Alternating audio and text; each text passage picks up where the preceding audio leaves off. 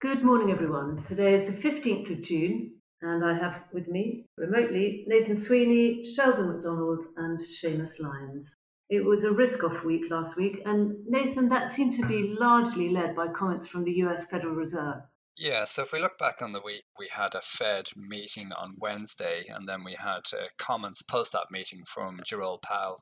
And if we think about what Powell was saying post that meeting, I suppose there was an expectation on the path of the recovery. So we saw unemployment data the week before surprising on the upside, so people becoming quite upbeat on the recovery. But Powell's statement didn't really match this. He wasn't as upbeat about the recovery, said it's going to take longer, said we need to keep rates lower for longer. And I suppose this really kind of spooked the market because the market was getting quite excited about this V-shaped recovery. So you saw the S&P was off over 4% on the week. And in a continuation of the COVID-19 theme in terms of how it impacts sectors, we saw those sectors sell off aggressively, like energy off 11%, financials off 9%, industrials were off, and tech providing the best performance on the week as we've seen throughout this crisis. An exact reversal of recent weeks.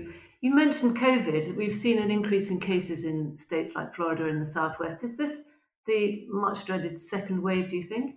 Yeah, so on that, I think, and that's another reason why the market was selling off because we have seen a pickup in cases, and people are calling it a second wave, but really it's a continuation of the first wave because if we look at the states where these pickup in cases is happening, it's in the states that are kind of sparsely populated that never really had lockdown measures implemented to the same extent as other states which had aggressive lockdown measures in place. So we think of areas like Texas as an example, North Carolina, where you've seen cases kind of doubling almost over the course of the last couple of days. This hasn't really led to a spike in deaths as of yet. There is a lag effect, but people will be watching this closely. Obviously, the number of cases is far lower than cases you would see in the more populous states, but still nonetheless something that the market is concerned about and will focus on in case this leads to something bigger, which could lead to obviously lockdown measures being implemented again. But I think that's further down the road if that was to happen. Okay, thanks for that.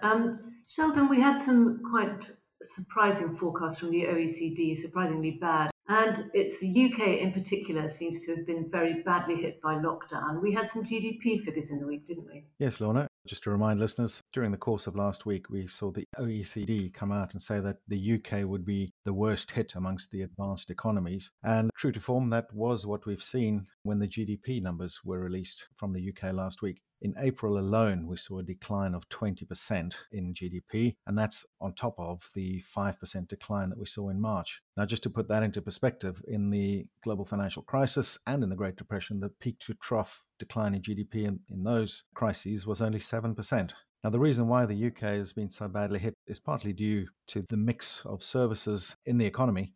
We saw accommodation and food services, they were down 90% in output terms. Construction itself, that was also down about 40%. So some very hard-hit sectors in the UK economy.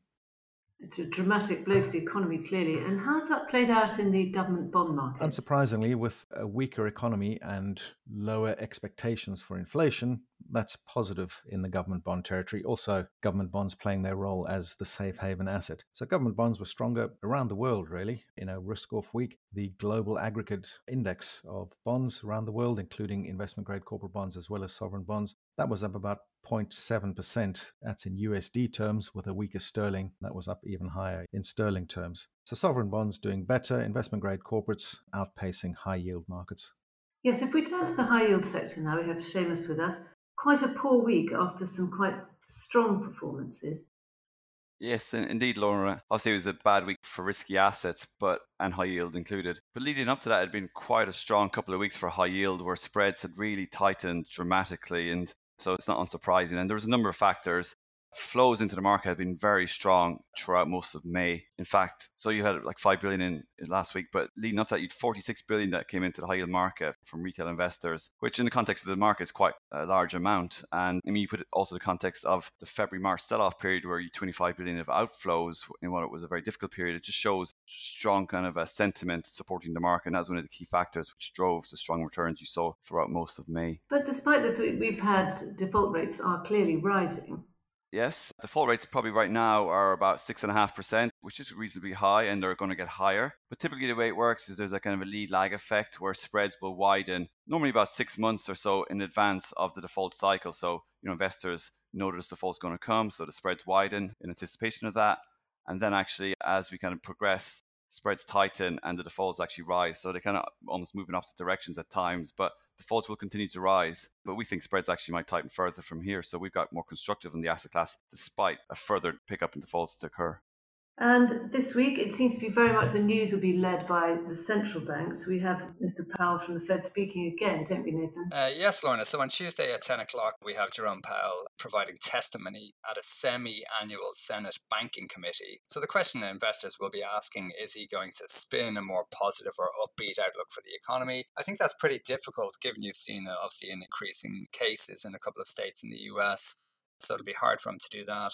But on top of that, we do have retail sales figures out on Tuesday, so any kind of positive surprise in data will be good for the market because, the market seems to be in profit-taking mode at the moment, given you've had such a large and quick rally in markets. So you're going to need some positive data surprises to be a positive catalyst for markets from here.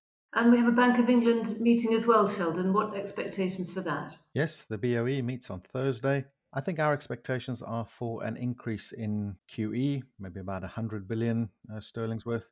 There is some talk about the potential for moving rates into negative territory. We think it's probably a little premature. We think that's a move that they might keep in their back pocket for later in the year.